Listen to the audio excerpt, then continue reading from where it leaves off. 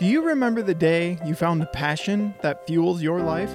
Or maybe the first date you had with your partner? Or how about the day your child graduated college? There was love, joy, and a hopefulness of change. Over the years, many alumni have expressed that the Our Community Listens course is life-changing in a similar way. And we know it has been infectious for many, something we know you can't just keep to yourself. So take a chance to share that experience with those in your circle by telling them about upcoming classes. Even if they live outside of a regional learning hub, we now offer a virtual OCL course. When we all learn to listen empathetically, we can be part of a caring community. Visit our website at chapmancommunities.org or follow the link in the description of this podcast.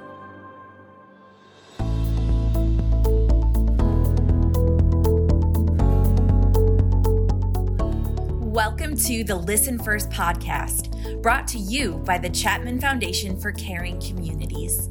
Our vision and mission is to strengthen relationships and build stronger communities through listening, leadership, care, and service to create a truly human connection.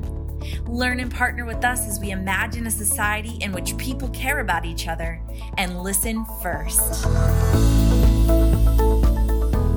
Hello and welcome to the Listen First podcast. My name is Adam Solgat, and with me today is my friend Katie Trotter, Senior Director of Content and Coaching. Katie, how are you doing today? I'm doing great, Adam. How are you? I'm doing well. I'm excited to start this series of podcasts. We have, in the last few months, been getting back into in-person classes, really, starting to ramp everything back up, and more classes are coming here in the fall. Be sure to stay tuned to our social media pages to see notes on that and to find the links. So you can invite friends and family to get involved. But it got me thinking about the content that we put out here in the podcast. And I started to think to myself, we have all of these new alumni that are going to be joining us. And I wanted to take the opportunity to kind of start building our podcast back out to provide them refreshers. So that's kind of where we're starting today. Katie, we're going to be starting at the top like we do in class. What's one of the first things that we talk about when we start the class? We really like to kick off in one of the first parts of the class talking about our DISC assessment. Really, how do we gain a deeper, better understanding of ourselves and our way that we behave? So really raising that self-awareness. That's exactly what I was going to mention. Is I think one of the first things that emotionally happens with people is that self-awareness of, whoa, this is oddly accurate, right? Like this is pretty spot on for a lot of things. I'd say most of the time, obviously there's going to be things that maybe we read and we don't agree with, but I know for myself, I was like, yeah, this is pretty, this is pretty accurate. And that's an opportunity for us to, to start that self-awareness journey. That's what I really feel like we step into in this 3-day course. But like you said, one of the first things we do is the DISC assessment. Today, we're going to talk about a couple of the tendencies, D and I. But before we get there, I want to take the time to give people some more information about the DISC assessment to refresh them, give them a little bit of the history of it, and get them set up as to how this all came to be. So, Katie, tell me a little bit, where does the DISC assessment stem from? Give me that history. And Adam, I loved your comment when you said, man, yours was just spot on. Because I think for many of us, when we took the DISC assessment, and it was just a quick 24 questions, and we would get our reports and think, oh my goodness, how is this so scarily accurate? That there are some of us that left class and were fine with not knowing. But there are some of us that really want a little better understanding of why those 24 questions and where they came from. And I will say that the DISC is rooted very strongly in a long history of work that many of us may have learned about if we took a psychology class in college. So I'll just do kind of a quick high-level overview for you, a little timeline. Yep. So back in the 1920s, all of this kind of started with work that was done by the psychologist Carl Jung. So out of his study and his work came a lot of words that we are familiar with today, like being an introvert versus an extrovert, thinking versus feeling. And those words and that work got expanded by Catherine Cook Briggs and her daughter Isabel, and they developed the Myers-Briggs type indicator. So I don't know, Adam, if you're familiar with that, but that's another type of assessment. Yep, it is. And correct me if I'm wrong, that's considered more of a personality assessment as opposed to behavioral assessment. Absolutely. Is that right? Absolutely. So we'll talk a little bit more as we get into the further into the DISC work as to kind of what that difference is between the Myers-Briggs and the DISC. So that's, yeah, you're setting us up very nicely, Adam. Sure. So after that, around 1928, William Marston started continuing to work on all of those theories and ideas that had come out of the work of Carl Jung. And he actually had developed some assessments that actually had 10,000 questions in them, which I cannot even imagine, right? 24 felt very doable. The idea of sitting down and taking 10,000 questions feels a little bit intense. Way more than I'd be ready to handle, I think. And from there, the work with William Marston got continued to be built on by John Geyer. And he really was the one who developed kind of that personal profile that later became known as the DISC. So as you see, all of this work is continuing to develop. And then it is now down to that 24 question assessment. And there are a variety of different vendors who can take that DISC assessment and use it through the algorithm, give out different reports and different interpretations. Our particular organization chooses to use extended DISC. Okay. Can you tell me why our organization chose to use extended DISC? One of the things that we really liked about the extended DISC in particular was that when you took the assessment, it actually gives you two separate profiles. It gives you your natural profile, but then also your perceived need to adjust. So essentially, how you think you need to show up to be successful. And it's kind of a helpful image for us to be able to see how aligned are we with our natural styles, or maybe if we're really tired, it might be because we are needing to operate in that other space. I think there's a term that we use in that called flexing. Is that right? Yes. Yeah, which we'll talk a little more about. And I'm sure if you remember from class, a lot of opportunity to talk about style flexing. So as we step in to first look at the D tendency, there's a couple of things that you mentioned to me that we want to keep in mind when we're talking about these tendencies. One of them being that we are looking at them in their purest form. We're going to kind of talk about them in their purest form. Is that right? Yeah. And Adam, when you look at the 4 different behavioral tendencies, we would find that only 5% of the population is actually just primarily one tendency. So to talk about it in its purest form makes a lot of sense to help better understand, but 95% of us are going to find that we resonate with some portions of more than one tendency. Right. So we're a blend. We're a blend of at least more than one of those. And 90, I did not know that stat, by the way. And that's kind of pretty astounding to think about that. You know, you really truly can't put somebody in one box. But like you said, we can start to learn each one of these tendencies and hopefully, start to understand people a little better. So let's start talking about D tendency. The word typically associated with D is direct. Tell me a little bit more about this tendency. I'll let you kind of take it from there and we'll do some follow-up. Great. And Adam, I do want to just add the D tendency to me is incredibly fascinating for a lot of different reasons. One, it's because it's the one behavioral tendency that I don't have any of in my profile. And on top of that, I have lived with and worked with and co-facilitated with people who have a lot of D tendency. So for me, I've really learned a lot over the years about the different ways that this need to direct and have control and ownership can show up for that tendency as well. So you're absolutely right? A high D tendency, it's a need to have control, right? A need to be able to direct, to have ownership. And as a result, on a team, that can bring a lot of strengths around being able to drive things forward, to manage time, to make sure that there's progress that's happening. And the D tendency also seeks out personal challenges. So that personal challenge always brings my mind to sports players like Michael Jordan, Tom Brady, men who are top, greatest of all time in their sports. And there's stories out there about Michael Jordan legitimately making up beefs with other players in his head to keep himself being pushed. So he wanted that personal challenge, even though the beef or the trouble going on between the two of them might have been completely fabricated, but he needed that personal push, and that's how he did it for himself. Yeah, and the sports analogy is great, Adam, because I think it's a concrete way to imagine like the game-winning shot. Tons of pressure. There is a high probability that a player with a high D tendency like wants that to have that kind of weight and significance, right? They want that personal challenge. Whereas there are some other behavioral tendencies that we'll talk about later or in other podcasts where that would have to take a lot of energy and effort to want to be the one that has the whole game resting on their shoulders. Right. And in a basketball analogy, their tendency might be the person who's going to set the pick.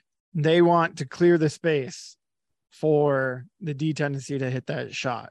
That's right? Great. Yeah. And they're looking at that support element. That's great. And for the non-sports fans, if you've ever been in a team meeting where somebody presents this project idea that you're like, it would take a ton of work and we're not really sure how it could happen. This would really put us out there and it's a big time crunch. There's a good chance that the energy level in a high D tendency is going to go up in that moment, right? They're ready for the challenge. They want something to keep them engaged.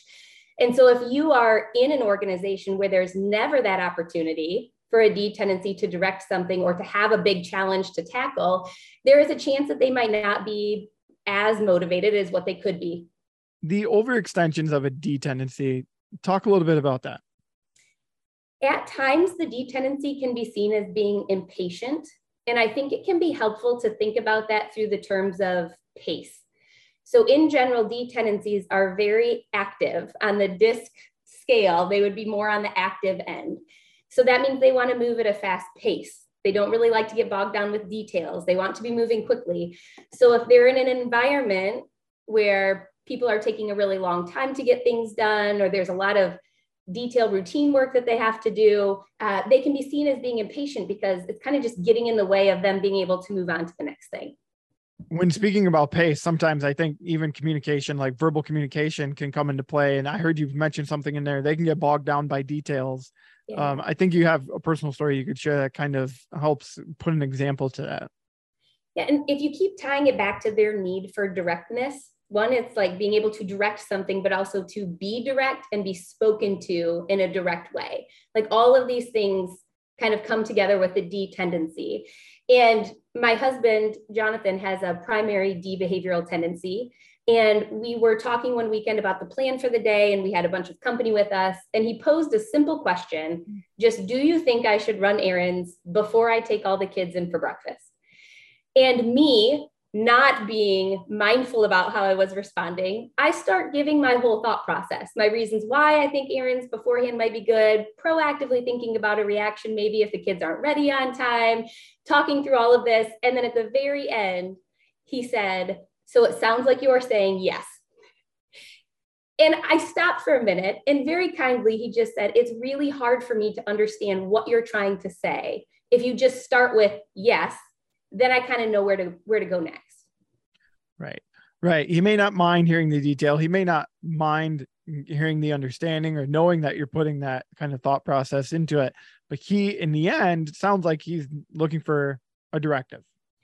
Yeah. And it's kind of that bottom line, right? Yeah. And so if you are communicating with somebody with a high D tendency and you're using a lot of words or metaphors, or you're explaining the thought process first, they might be distracted trying to preemptively identify, what are they trying to say? What is the bottom line? Where are we headed? So sometimes you'll even see it maybe in an email format where people will write BLUF on the top, BLUF, bottom line up front. Start with, here's the end thing that I want to say, and then the details can follow below. That's an interesting element. I've never really used that in email, but I can see how it would make sense. I can also think of people that I work with that I could easily put something like that together for them, and I know they'd probably appreciate it. Yeah. And I'm the type of person that at times I don't mind knowing the details, but I do have a tendency to just kind of want to know, okay, what's the action? So that's, what is that bottom line? Absolutely. Yep. Which is interesting that I do say that, but I've never shown to have a D tendency in in these in the DISC assessment. So I think there's elements that show and don't show, and there's times that we like certain things, and it's interesting the blend of it all. Because honestly, even though I don't have much D, I'm a pretty equal blend between I, S, and C. Yes. So yeah, there's certain things that come into play. Is And there any? Adam, Yeah, go ahead. I think that's a great point too, to remember that the DISC can be an incredibly insightful tool to help us better understand ourselves and how to communicate with others. But it's also one aspect of ourselves, right? So there are going to be just certain communication preferences, the level of trust within the relationship that might impact your preferred way of being communicated with. So again, just that reminder for us that this is helpful, but it's also like generalities, and it's still best to approach people as individuals and be open to kind of hearing their preferences with how they like to communicate. Yep, that's a good way to put it. Yeah, because everybody may have something else, an outside influence that is kind of, change the way that they like to receive information or how they, expect to be communicated to. Is there anything else about the D tendency that we want to cover? I know we didn't really talk directly about strengths and limitations, but so maybe we touch on those at least, like we said, again, in the purest form of these D tendencies. Yeah, so again, going with that goal-oriented approach and wanting movement and things going forward, the D tendencies tend to be great bottom line organizers and good at managing time. So they're not going to let a group stay stuck, right, in this space of, man, we just can't quite get it perfect, or we can't quite get the answers. They're going to want to see things keep moving forward. The one other thing I really admire about the D tendency is that they are constantly seeking improvement. Continuous improvement.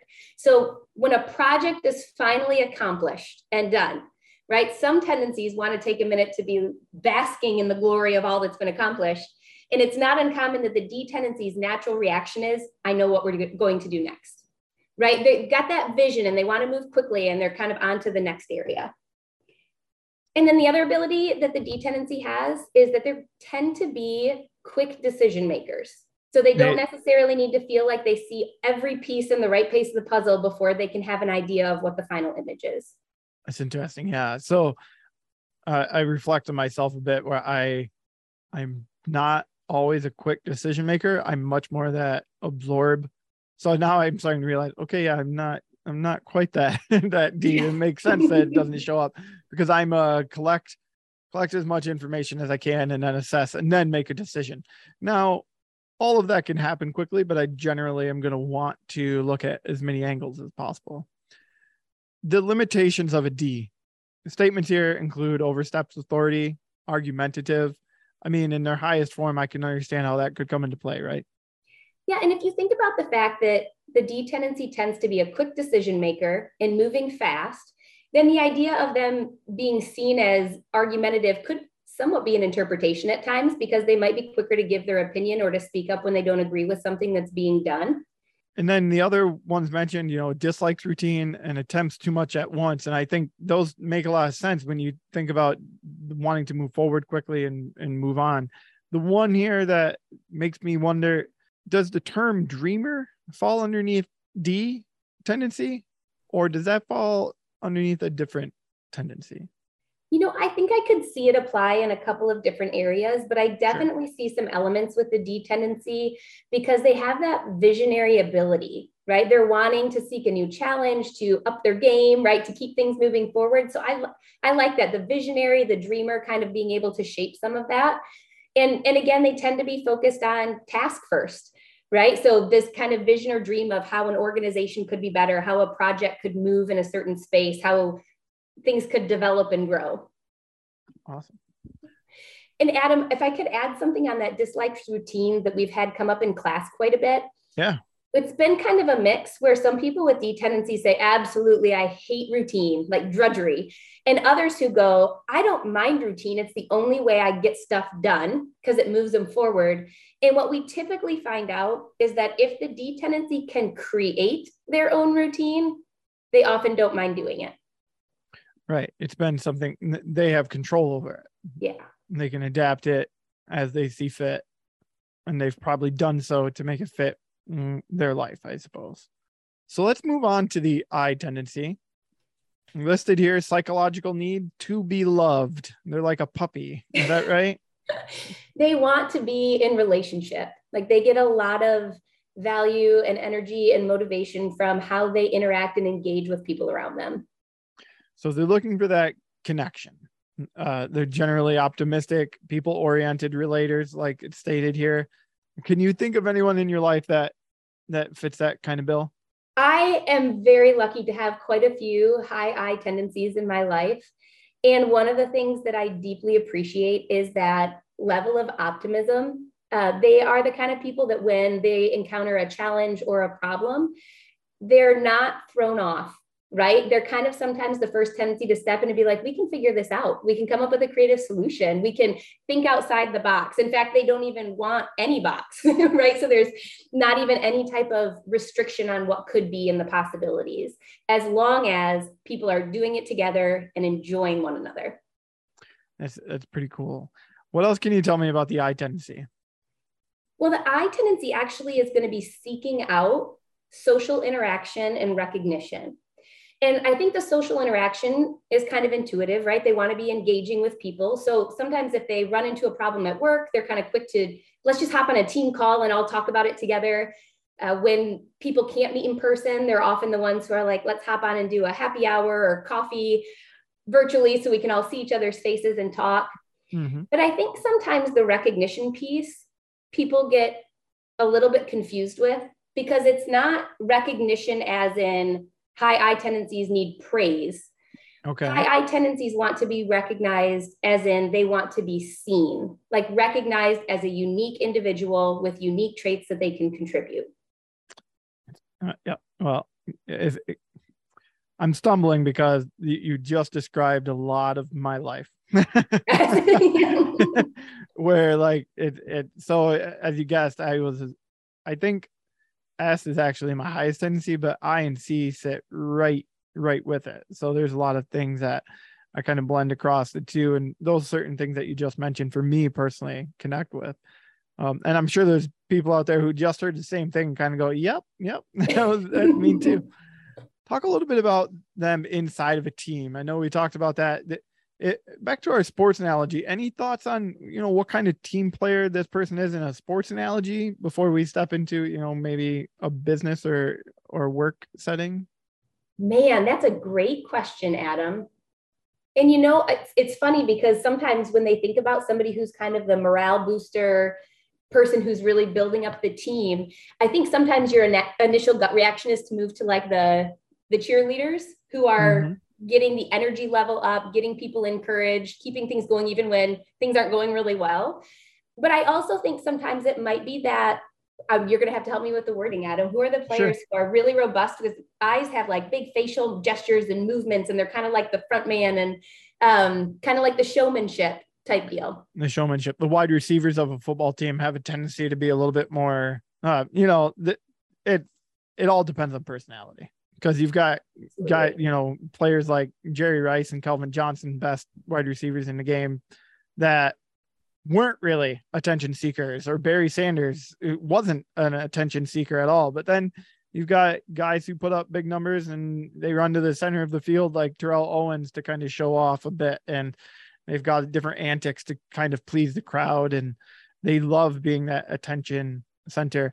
Also, I have a tendency to think of these people as potentially the glue of a team, the ones that want to, stay optimistic and keep people connected, right? And I loved your point about getting the crowd involved, because that's really at the core of what people with high I tendencies do. Is it's about the people and the whole experience and wanting people to be engaged and having a good time. Yeah. And I could see that being the player that when you're down by 10, they're the ones who are doing the pep talk on the sidelines and getting everybody all amped up. In a team setting too, I think you already kind of mentioned this. They're the ones that jump in and say, we'll figure it out. Right. And they're the ones that kind of have that ready to go attitude, the ability to maybe bring people along with them through encouragement. They want to try and find a way to keep everybody happy and keep everybody connected and moving forward. So you may notice, some of those in your work teams, people like that. And let's talk a little bit about what happens in work teams or these types of people that we may see in our work life, and we look at them and maybe we have some thoughts about like, oh my gosh, yeah, they're great at that, but man, they struggle in this space. How does that sometimes show in this type of tendency? It's an interesting thought, Adam, because if you think about it from the strengths standpoint, right, the high I is probably getting people engaged in the programs and projects that you have going on. When the team hits a problem, they're coming up with creative solutions. They're not really thrown off if things aren't going clearly. But on the flip side, sometimes the limitations with the high I is that because they are also in the active, fast-paced environment, right, and they're really focused on people and talking, that sometimes they can become inattentive to details. So some of those details that are needed for projects to take place or for timelines to be completed, they are not the highest priority, oftentimes for people with high I tendencies. Gotcha. And then the other part is that sometimes with high I tendencies, when they get overextended or kind of stressed, they can come across as being disorganized. Though I will say we had a participant who had high I tendencies one time who said, I know that the 200 sticky notes randomly scattered around my desk and all of my file folders everywhere looks disorganized, but I promise I know where everything is. Yeah, that sounds a little bit like all the camera gear that's behind me in my office. Is I basically know where everything is. It's a bit all over the place, but if I need it, I can find it. So, you could get there. Yep, I could find it. So you mentioned that a little bit. When they're overextended, it could be a bit of disorganization, whether or not they might still be organized to them, but it could be perceived as some disorganization. Other limitations that we have listed here, they might be more concerned with popularity than tangible results, which is something I find interesting because I think for certain personalities, it's just the bottom line, right? And we talked about that a little bit with the D, where that statement tells me that they are okay with maybe a lower attendance in an event if everyone had a good time. Is that right? Yes, that's a great example, Adam. And if I can build on that too, one of the other ways it comes across is in the way that they receive feedback through that lens as well. So if we're talking about a program that needs to get reevaluated, if you were to look at the D tendency, somebody giving feedback about how to change or adapt the program to improve it, the high D tendency is looking at it through the task lens. Right? So they're looking at it through improvement and how do I continue to challenge myself and to move forward. The high I tendency is going to receive that through their own need to be loved and their fear of being rejected. So I think probably that's kind of what it's getting to when they talk about popularity. It's not, hey, I want everyone to love me all the time, but feedback is going to be seen through that filter of, man, does this person not like me? Because that is a need. Right. So it's just going to take a little bit more intentionality for the high I tendency to kind of filter through what to do with that feedback. How does a high I tendency prefer to be communicated with? So the high I tendency, again, Adam, has a commonality with the D tendency of that active pace. So you can just kind of throw an idea out without having to really make sure that you have everything all lined up. So they're not really all that interested in all of the really specific details. They want to hear the big idea. And they like it to be posed in a positive light, right? They're optimistic, they're creative problem solvers. So if we come in with like, there's no way this is ever going to happen, that can kind of automatically set the tone off on a bad foot. The other part is the I tendency really finds it more motivating to engage in conversation or projects when they can first have a little bit of time to connect socially. So sometimes that could look as simple as checking in with how their kid's soccer game went over the weekend. If you happen to know that there was a concert that they attended, to ask about that. Just something that recognizes them as an individual to connect on that human level. And then they can turn to the task at hand. But that can really make a big shift for how people with the I tendency engage. How does that potentially translate to email communication, which is a lot of communication that we go through? In my head, I'm imagining something along the lines of maybe identifying, hey, I hope your weekend was great and you and the family are doing well. Or if you know something very specific about their weekend, say, oh, I hope the girls' dance recital went really well and you guys had a great time. And then move into the probably the subject of the email, exactly what it's about. Does something like that potentially help set the tone for an I tendency to feel that?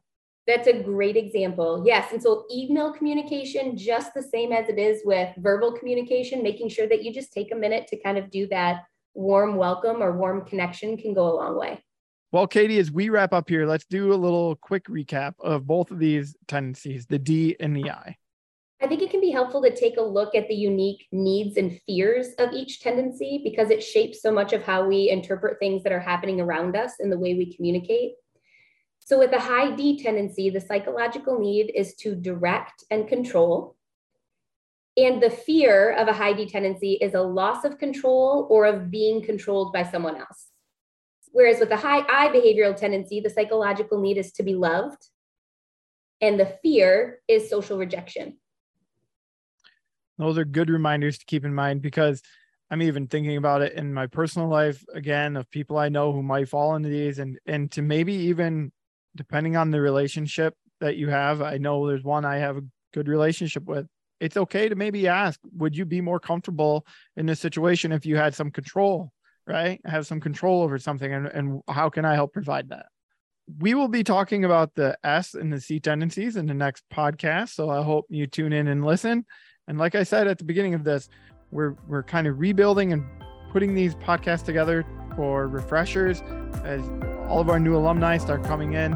And even alumni like myself who took the class years ago, it's always good to go through these refreshers, these reminders to give us the opportunity to continue to grow.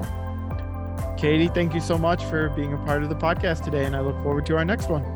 Thank you, Adam.